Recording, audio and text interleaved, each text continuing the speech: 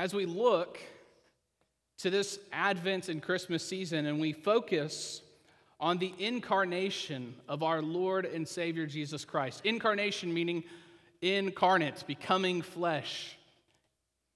As we look to that, I think the most important question for all of us to answer, and I actually think this is the most important question for any person to answer at any time, is this question posed by Henry Nouwen. Do you know the incarnate God? Do you know the incarnate God? Now, if you're a skeptic or if you're just suspicious, maybe you think that's a really odd question to be the most important question. You might ask, what is the meaning of life? Or how did we all get here? Those are great questions too, and they need to be asked, and there are many answers to pursue. And I think that this scripture teaches answers to those questions as well. But I think the most important question for every person to ask is, do you know the incarnate God? And the reason for that is that actually every religion has an opinion about Jesus. You may not realize it. Christianity kind of claims a bit of priority there, claims a bit of a monopoly on Jesus. But the truth is, nearly every religion has an opinion about Jesus. You look to Islam. They have an opinion about Jesus. He was a prophet. He was not God. That would be improper. And he wasn't crucified on a cross. But he was a prophet. They would say that. You look to other religions, and they also likewise have opinions on Jesus. Now, their opinions might end up just being, he was a historical figure who died on a cross, and that's all we know about him. There are many people who wouldn't consider themselves very religious at all, and they have opinions on Jesus. Maybe they think he's a historical figure. Maybe they think he died on a cross. Maybe they don't think he died on a cross. Maybe they don't believe he was a historical figure. Now, thankfully, historical scholarship has pretty much debunked that theory. But the point still stands that everyone has an opinion on Jesus. And for a man who has had such an impact on our culture, to the point that we have reset our calendar according to his coming, to the point that millions and even greater numbers across the earth have followed his teaching. But not only have followed his teaching, but they say that his teaching about himself was true, that he was God incarnate, God made man. And if that's what Jesus claimed about himself, then we ought to listen and really ask the question, is that true? And we ought to ask that question, do you know the incarnate God? Now, implied in that word know is a lot more than just head knowledge. Implied in that word is, do you love the incarnate God? Do you obey the incarnate God? Do you give your whole life to the incarnate God? Included in that word know is a much stronger sense than just knowing that Jesus existed, believing that he existed, but actually knowing and trusting that Jesus is who he said he is, and he did what the scriptures declare.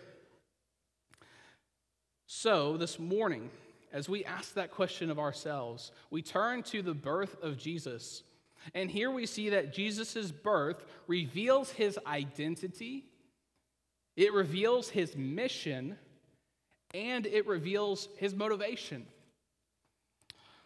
So let's begin first with how Jesus' birth reveals his identity. To summarize this story, there was a situation. There was a man named Joseph who was betrothed, which is at that time kind of like engaged, but actually more serious. It was engaged to the point of needing some kind of formal separation or divorce to end it. It wasn't marriage. They hadn't come to know each other. Again, using that word know, I'm implying more than just head knowledge. But they didn't do that yet. They weren't married, but they were betrothed. They were very formally engaged. And so, they're in that relationship at the time. And Joseph finds out that his betrothed, Mary, is pregnant. Which I don't know about you. That would be pretty bad news. if you knew that you weren't the father. But you know what? It says Joseph was a just man and a righteous man, which really here means that he wanted to obey God's law. And so what he sought to do in this circumstance was to obey God's law, since there had been some kind of, in his mind, illicit affair, that he was going to quietly resolve this through a divorce, which was allowed according to the law in these circumstances. And so planning on doing this, though, it says in verse 20, but as he considered these things, behold, an angel of the Lord appeared to him in a dream, saying, Joseph, son of David, do not fear to take Mary as your wife, for that which is conceived in her is from the Holy Spirit. She will bear a son, and you shall call his name Jesus, for he will save his people from their sins. Now this was done to fulfill the scriptures, Matthew tells us, so that when, in verse 24, Joseph woke from sleep, he did as the angel of the Lord commanded him. He took his wife, but knew her not until she had given birth to a son, and he called his name Jesus. So here we have, Joseph is a very fascinating figure to me, and I'm actually going to reserve a lot of my thoughts about Joseph until next week. But Joseph doesn't say a word here. You know, in the stories of Jesus' birth, here in Matthew, but also in Luke, not many words are said by the figures in them.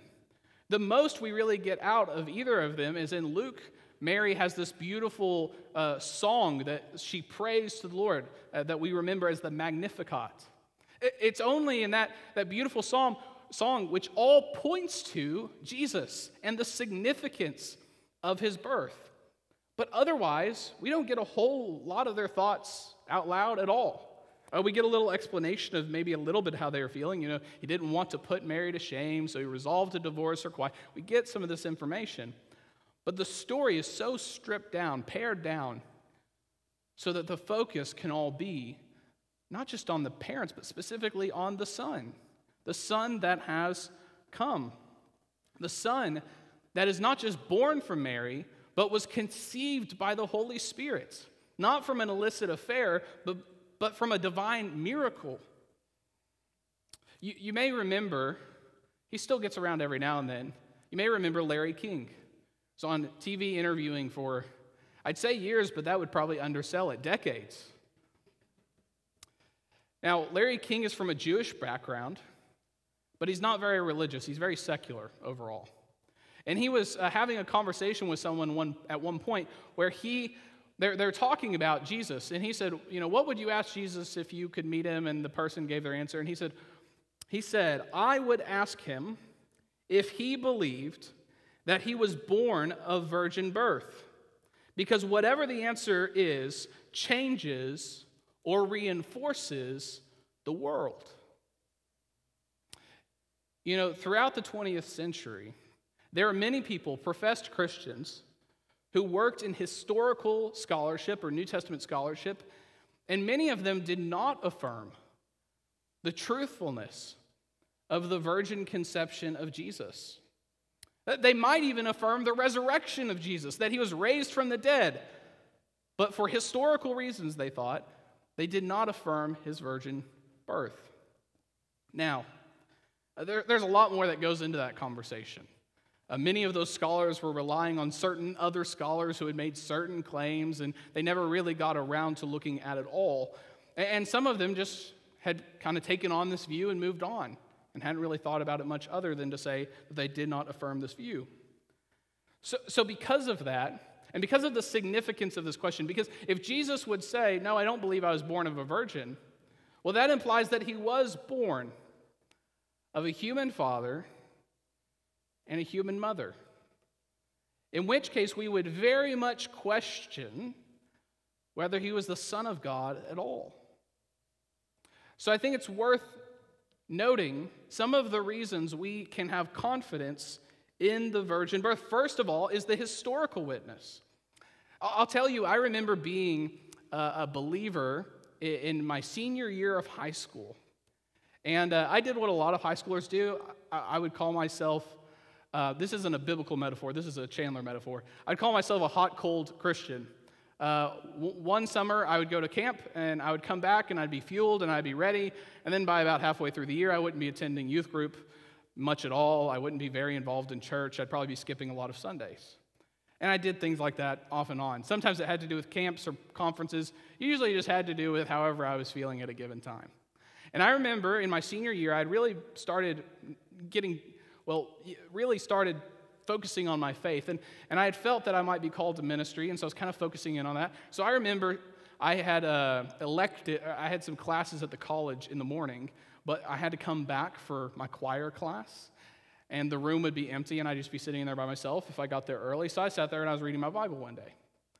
Don't know what I was reading, who knows. But I had a friend in choir with me who was an atheist. And he came, and he sat down, he said, "You're reading that?" I said, "Yeah." He said, "Look at you, a good Christian." Yeah, whatever. And he said, "Do you really believe what's in that book?" I didn't even know to say no or maybe not, so I just said, "Yeah, I do." He said, "Man, I just don't know." He said, "You Christians, you make fun of other religions for how ridiculous their claims are. So, you make fun of some other group of people because they found their scriptures on golden tablets." And he said, "But you believe Jesus was born of a virgin?" He's like, "I think y'all are the crazy ones." And you know what? At that moment, the Lord did not give me anything to say. I just said, I just kind of moved on, and I didn't have a defense. I didn't have an answer. That really concerned me, that I didn't have a defense or an answer. So I went and I talked to a member of my church who was very into what they call apologetics, defending the faith. And the pastor recommended I go talk to him. And he was a great guy, and his eyes got real big, and he was really excited telling me about this. And he was telling me, he said, "Oh, those are completely different." He said, the virgin birth, he said, "Go to Luke. You see in Luke that this family already had all eyes on them." He said, "You had Elizabeth, Mary's cousin, who was pregnant, and her husband could no longer speak. And throughout the pregnancy, he could not talk. And so the whole community would have been looking at this family and paying attention." And he said, then comes along Mary, who's found to be pregnant.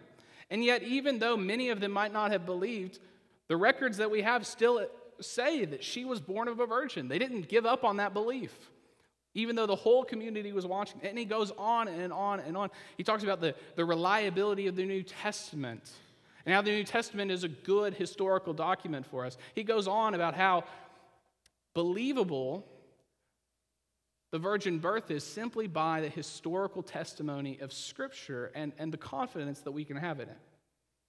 That just blew my mind. Now, that's not an open-shut case. There's more to be said. But it also helps us as Christians to know that the virgin birth is consistent with other beliefs that we have. I mentioned those 20th century scholars. Part of their problem was they said Matthew and Luke talk about a virgin birth, but John and Paul talk about a pre-existent son. Now, I'll be honest with you, I've had many conversations about that point. And I don't know anyone today who thinks those things are clearly in conflict. In fact, I look at those things and I'm like, that makes complete sense. If he's the pre-existent son, it makes perfect sense that in being conceived in human form, it would make sense that God would do that through a virgin woman rather than a couple coming together. It makes perfect sense to me. So I think it's consistent with other Christian doctrine. Another reason to affirm it, especially as Christians, is the early church's affirmation of this. It's biblical. Matthew and Luke talk about it clearly. It's consistent with what other biblical writers said and wrote. But it's also creedal. The early church's creeds, which are really just summaries of the gospel, all of them, the Apostles' Creed, the Nicene Creed, they affirm the virgin birth. Now, that's what's interesting to me. There's a lot of things that are not affirmed in those creeds because those creeds were meant to hit on the essentials of the gospel. And yet the fact that Jesus was born of a virgin named Mary is in those creeds. That's how essential they saw this doctrine. They didn't see it as something that you could just take or leave. It was part and parcel of following and believing in Jesus. And the last reason is this. the plausibility. That it is plausible, very plausible, that Jesus was born of a virgin. For one, if God can raise Jesus from the dead, if he can do a thing like that, is it really that crazy to think that he could conceive a child in the womb of Mary? I don't think so at all.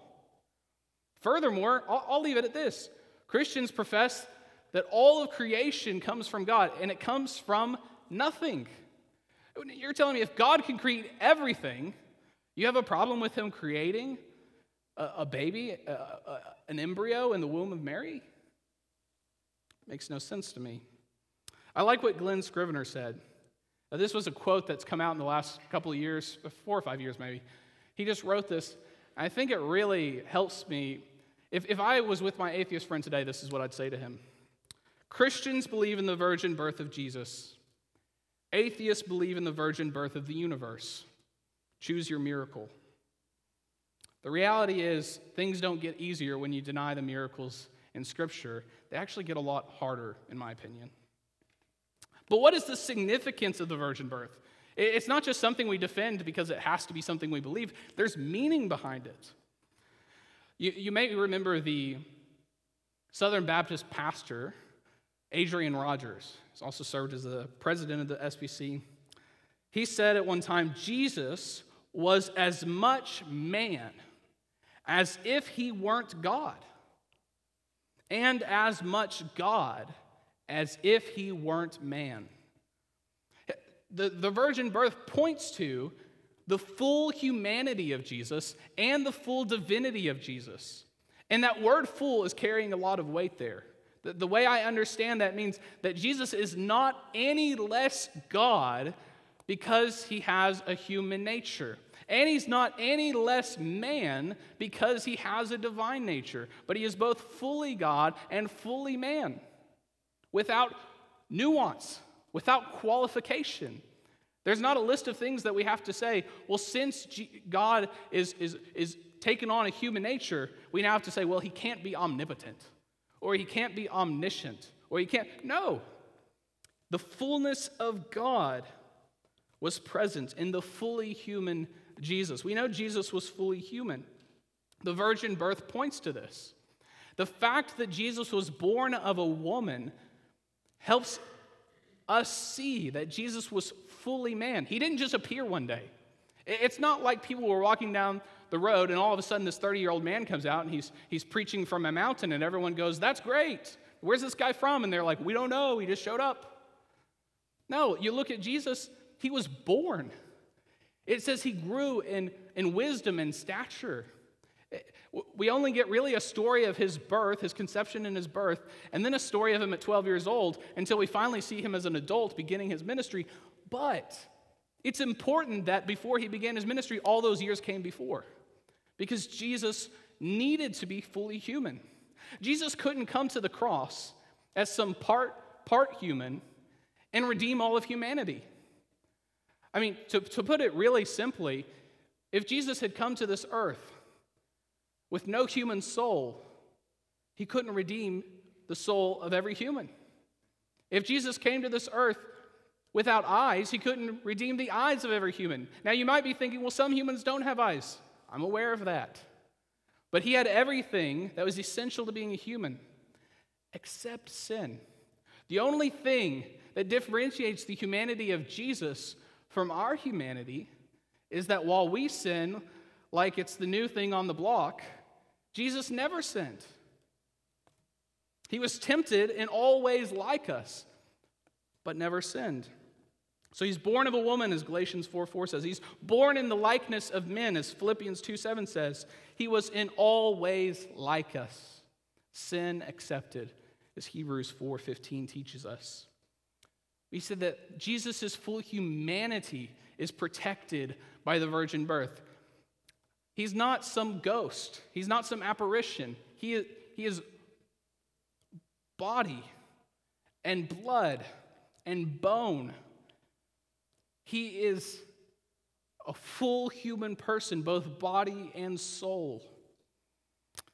And so we see that through the virgin birth, he is fully human, but we also see that he is fully God.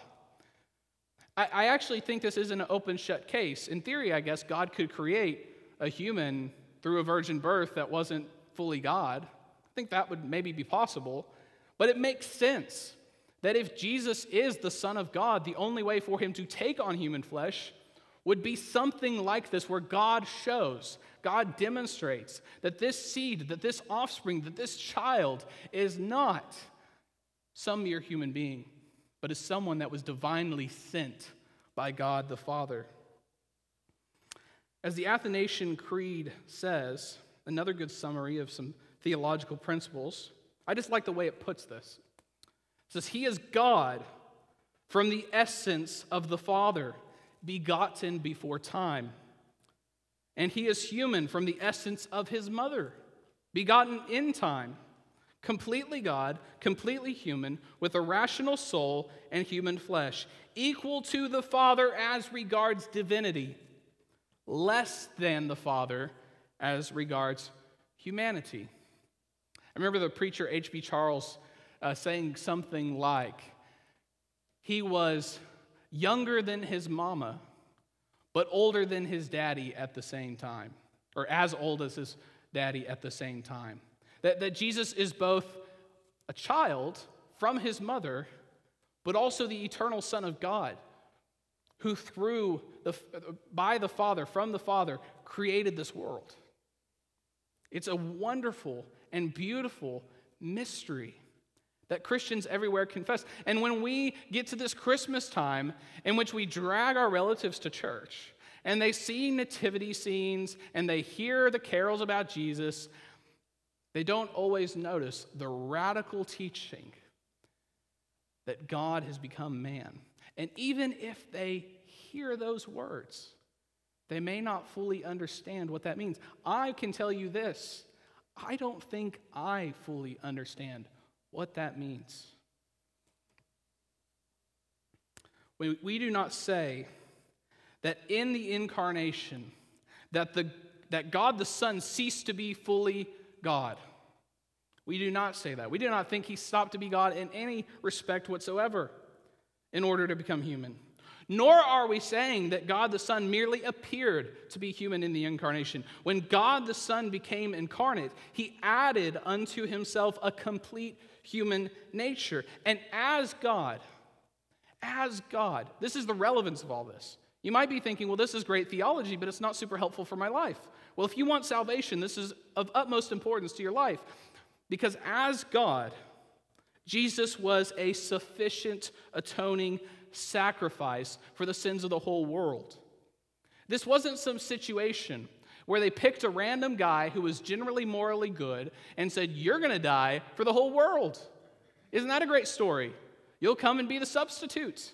You get no choice in the matter. You're the best one of us. You're the nicest. You seem to know the most stuff about the scriptures and things. We're going to put you on a cross and kill you for our sin. That's not what happened. Instead, God the Father planned and sent his only begotten Son, the Son of God, the eternal Son. The Son, he did not create the Son. He begat the Son, but he did not create the Son. He sent his Son to take on human flesh and die on the cross for our sin. And because he was God, he was able to pay an infinite price for the infinite offenses against God. It's so important that Jesus was fully God as he died on the cross. But it's also important that he was fully human. As I said before, he needed to be fully human in order to redeem all of humanity. I don't know about you, but I don't want any part of myself, my body or my soul, tainted by sin. I don't want any part of it unredeemed. And so Jesus died as a fully human God, that we might be redeemed through him, that our sins might be fully paid for and forgiven. Now, Jesus' birth reveals his identity, but it also reveals his mission. We see in the story that he is named. He is named Jesus. In the Hebrew, that's Yeshua. In the Greek, that's Yesu. But what's interesting, actually, is you might be thinking, well, wouldn't it make sense for one of the books in the Bible to be named after Jesus? I mean, he gets 4 books in the Bible dedicated to his life, death, and resurrection, and yet none of them are named for him. I'll tell you this is just a fun fact. There is a book in your Bible named Jesus. Does anyone know what it is? Joshua, that's right. His name in the Hebrew is Joshua, Yeshu. It's the same name as Joshua who had come before. And that name means Yahweh saves. Now, the fact that Joshua had that name should tell us something. The name itself does not mean Jesus is God. If Joshua can have that name, and Jesus can have that name, and we know Joshua was not God, well, then the fact that his name is Yahweh saves doesn't mean anything. It just declares that Yahweh, except for this. Matthew explains why he gets that name. And it's not the same reason Joshua has that name. It says in verse 21 that she will bear a son, and you shall call his name Jesus, for he will save his people from their sins. Jesus will save his people from their sins. That's why he's named Jesus, which means Yahweh, the one true living God of the Old Testament scripture and of the entire world, saves. If he's named God saves because he will save, you know what that tells us? That he is God. And he comes to save. His mission is to save. He will save his people from their sins. Now, what's interesting is that he saves his people. Not just a bunch of persons, but his people. He will save a whole group. This is important because in a culture, in decades in which evangelism looked like getting people to accept something that they cognitively believe and then leaving them to their own devices, we let go of something so important in the scriptures, which is when you are called to Christ, you are called to his church. And so when we are saved, we are brought into his people. We are brought into the church. This is so essential. I had one pastor put it this way, and I actually do really like this. Maybe I shouldn't. Once I say it, you'll understand why maybe I shouldn't. But he said, if you love Jesus but not his church, as many people say, I love Jesus, I'm good with Jesus, I just don't like the church. It'd be like going up to a man and saying, brother, I love you, but your wife is kind of a dog. Because the church is the bride of Christ.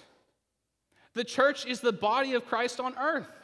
Can you imagine how your brother is going to feel about you after you say a thing like that? Now ask yourself this. What is God the Father going to think of you when you say, I'm good with Jesus? I've got no problems with Jesus, but his church, I have no time or patience or anything for it.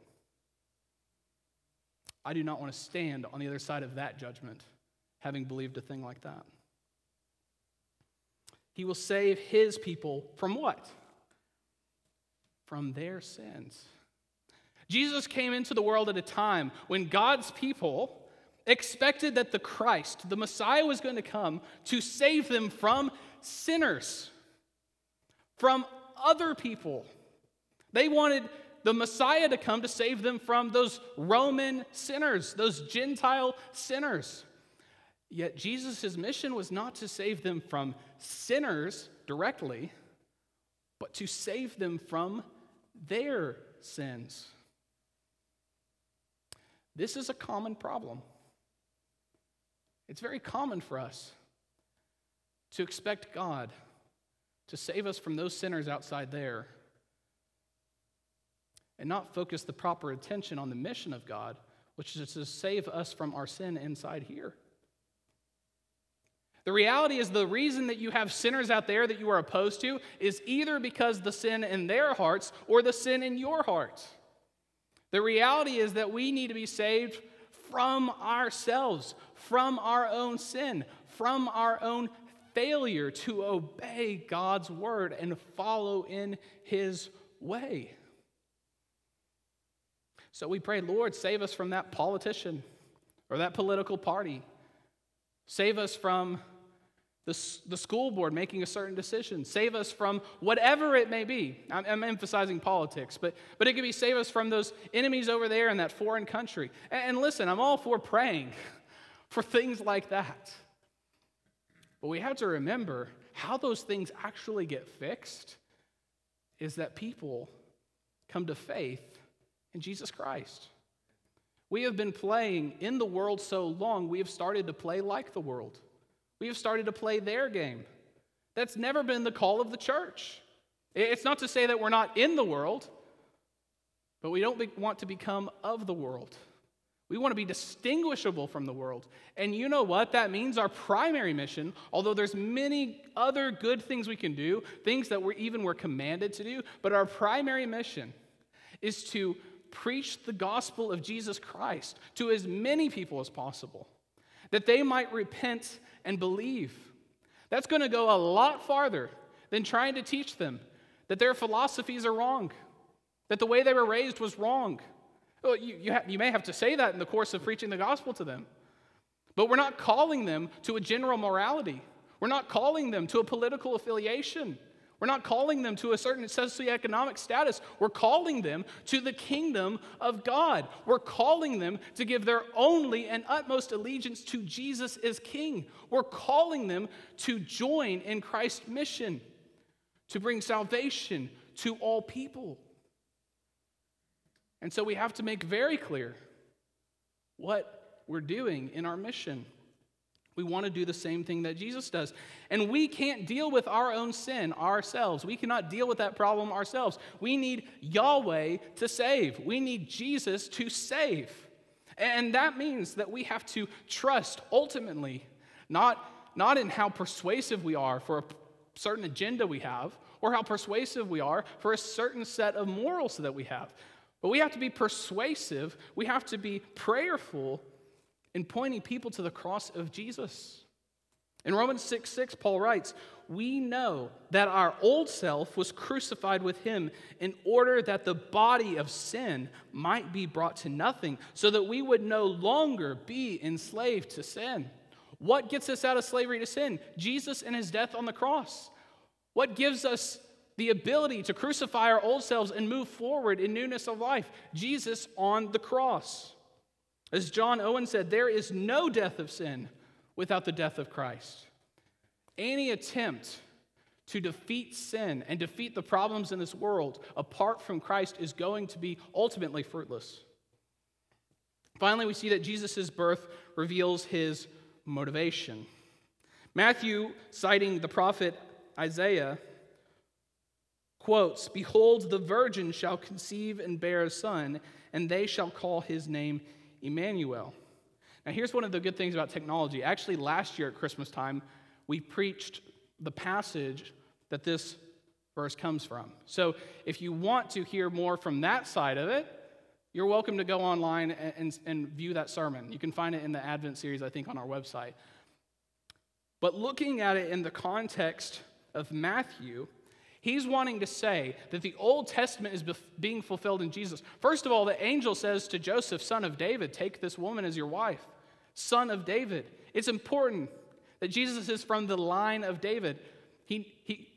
It's important that Joseph is the son of David, so that the lineage that he has is attached to Jesus. But not only that, not only is he from the line of David, but he also fulfills the prophecies about the coming Messiah, of what God is going to do. "Such that they shall call his name Emmanuel," which means God with us. Maybe we want to translate this God with us. Maybe we want to say God is with us, as some translations do. Maybe we want to say it means the with us God. But we see the motivation of Jesus here, that he is God with us. That's what the Son of God does. He comes to us. I remember, maybe you know the preacher David Platt. I remember years ago he did this short little video, it's great, in which he says that, a lot of people think of religion and spirituality like this. Everyone is on a journey. We're all climbing up the mountain, and we're all taking different paths. We may be taking one religious path or one or another. And when we get to the top, what's there? God. We're all just trying to make our way to God. And he said, the difference is Christianity does not teach that at all. Christianity teaches that the God who is the true creator and redeemer of the universe came down from the mountain to find us. That Jesus came to us, that he drew near to us. The story isn't that we're journeying our way up a mountain to find God. Instead, God has come to us and he has pursued us. If you are a Christian this morning, it's because the God of the universe has pursued you in Christ. That he came, that the Son of God came and took on human flesh, but he did not sin so that he could go to the cross and be a perfect sacrifice. We take comfort in this fact. We take comfort in the fact that God is in pursuit. In fact, we just need to give up on running the other direction. That's what God has called us to do. To turn around, as the word repent implies. To trust in him. To trust that he's got you. That he has redeemed you. If you are a Christian this morning, take so much comfort in the fact that we call Jesus Emmanuel. That we call him God with us.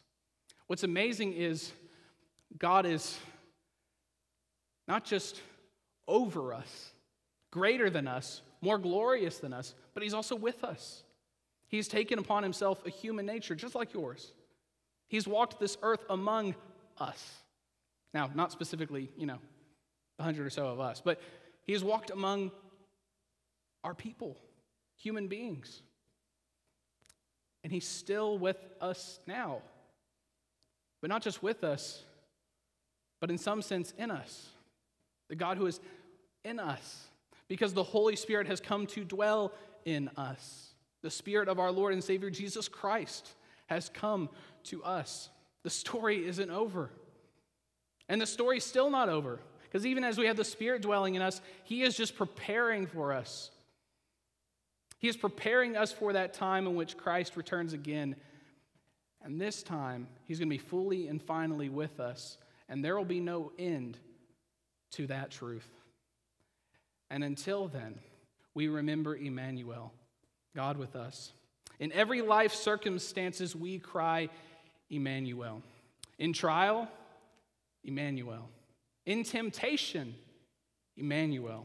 In triumph, Emmanuel. In desperation, Emmanuel. In contentment, Emmanuel. In poverty, Emmanuel. In wealth, Emmanuel. In sickness, Emmanuel. In health, Emmanuel. In life, Emmanuel. And in death, Emmanuel. There is no place, there is no circumstance in which God is not with us. He has not forsaken or abandoned us. And so in every circumstance, in every trial, in every difficulty, and every good thing we receive, God is with us. And we must hold fast and cling to the truth that we cannot run from him far enough for him not to find us. We cannot hide ourselves well enough for him to find us. We can't even die and be out of the presence of the Lord. So we take comfort that God is always with us. As we look to these truths, I said before that if you're not a Christian and you come to Christian things and you go to nativities and you see the plays and you see the movies, you may not notice the truth underneath all that.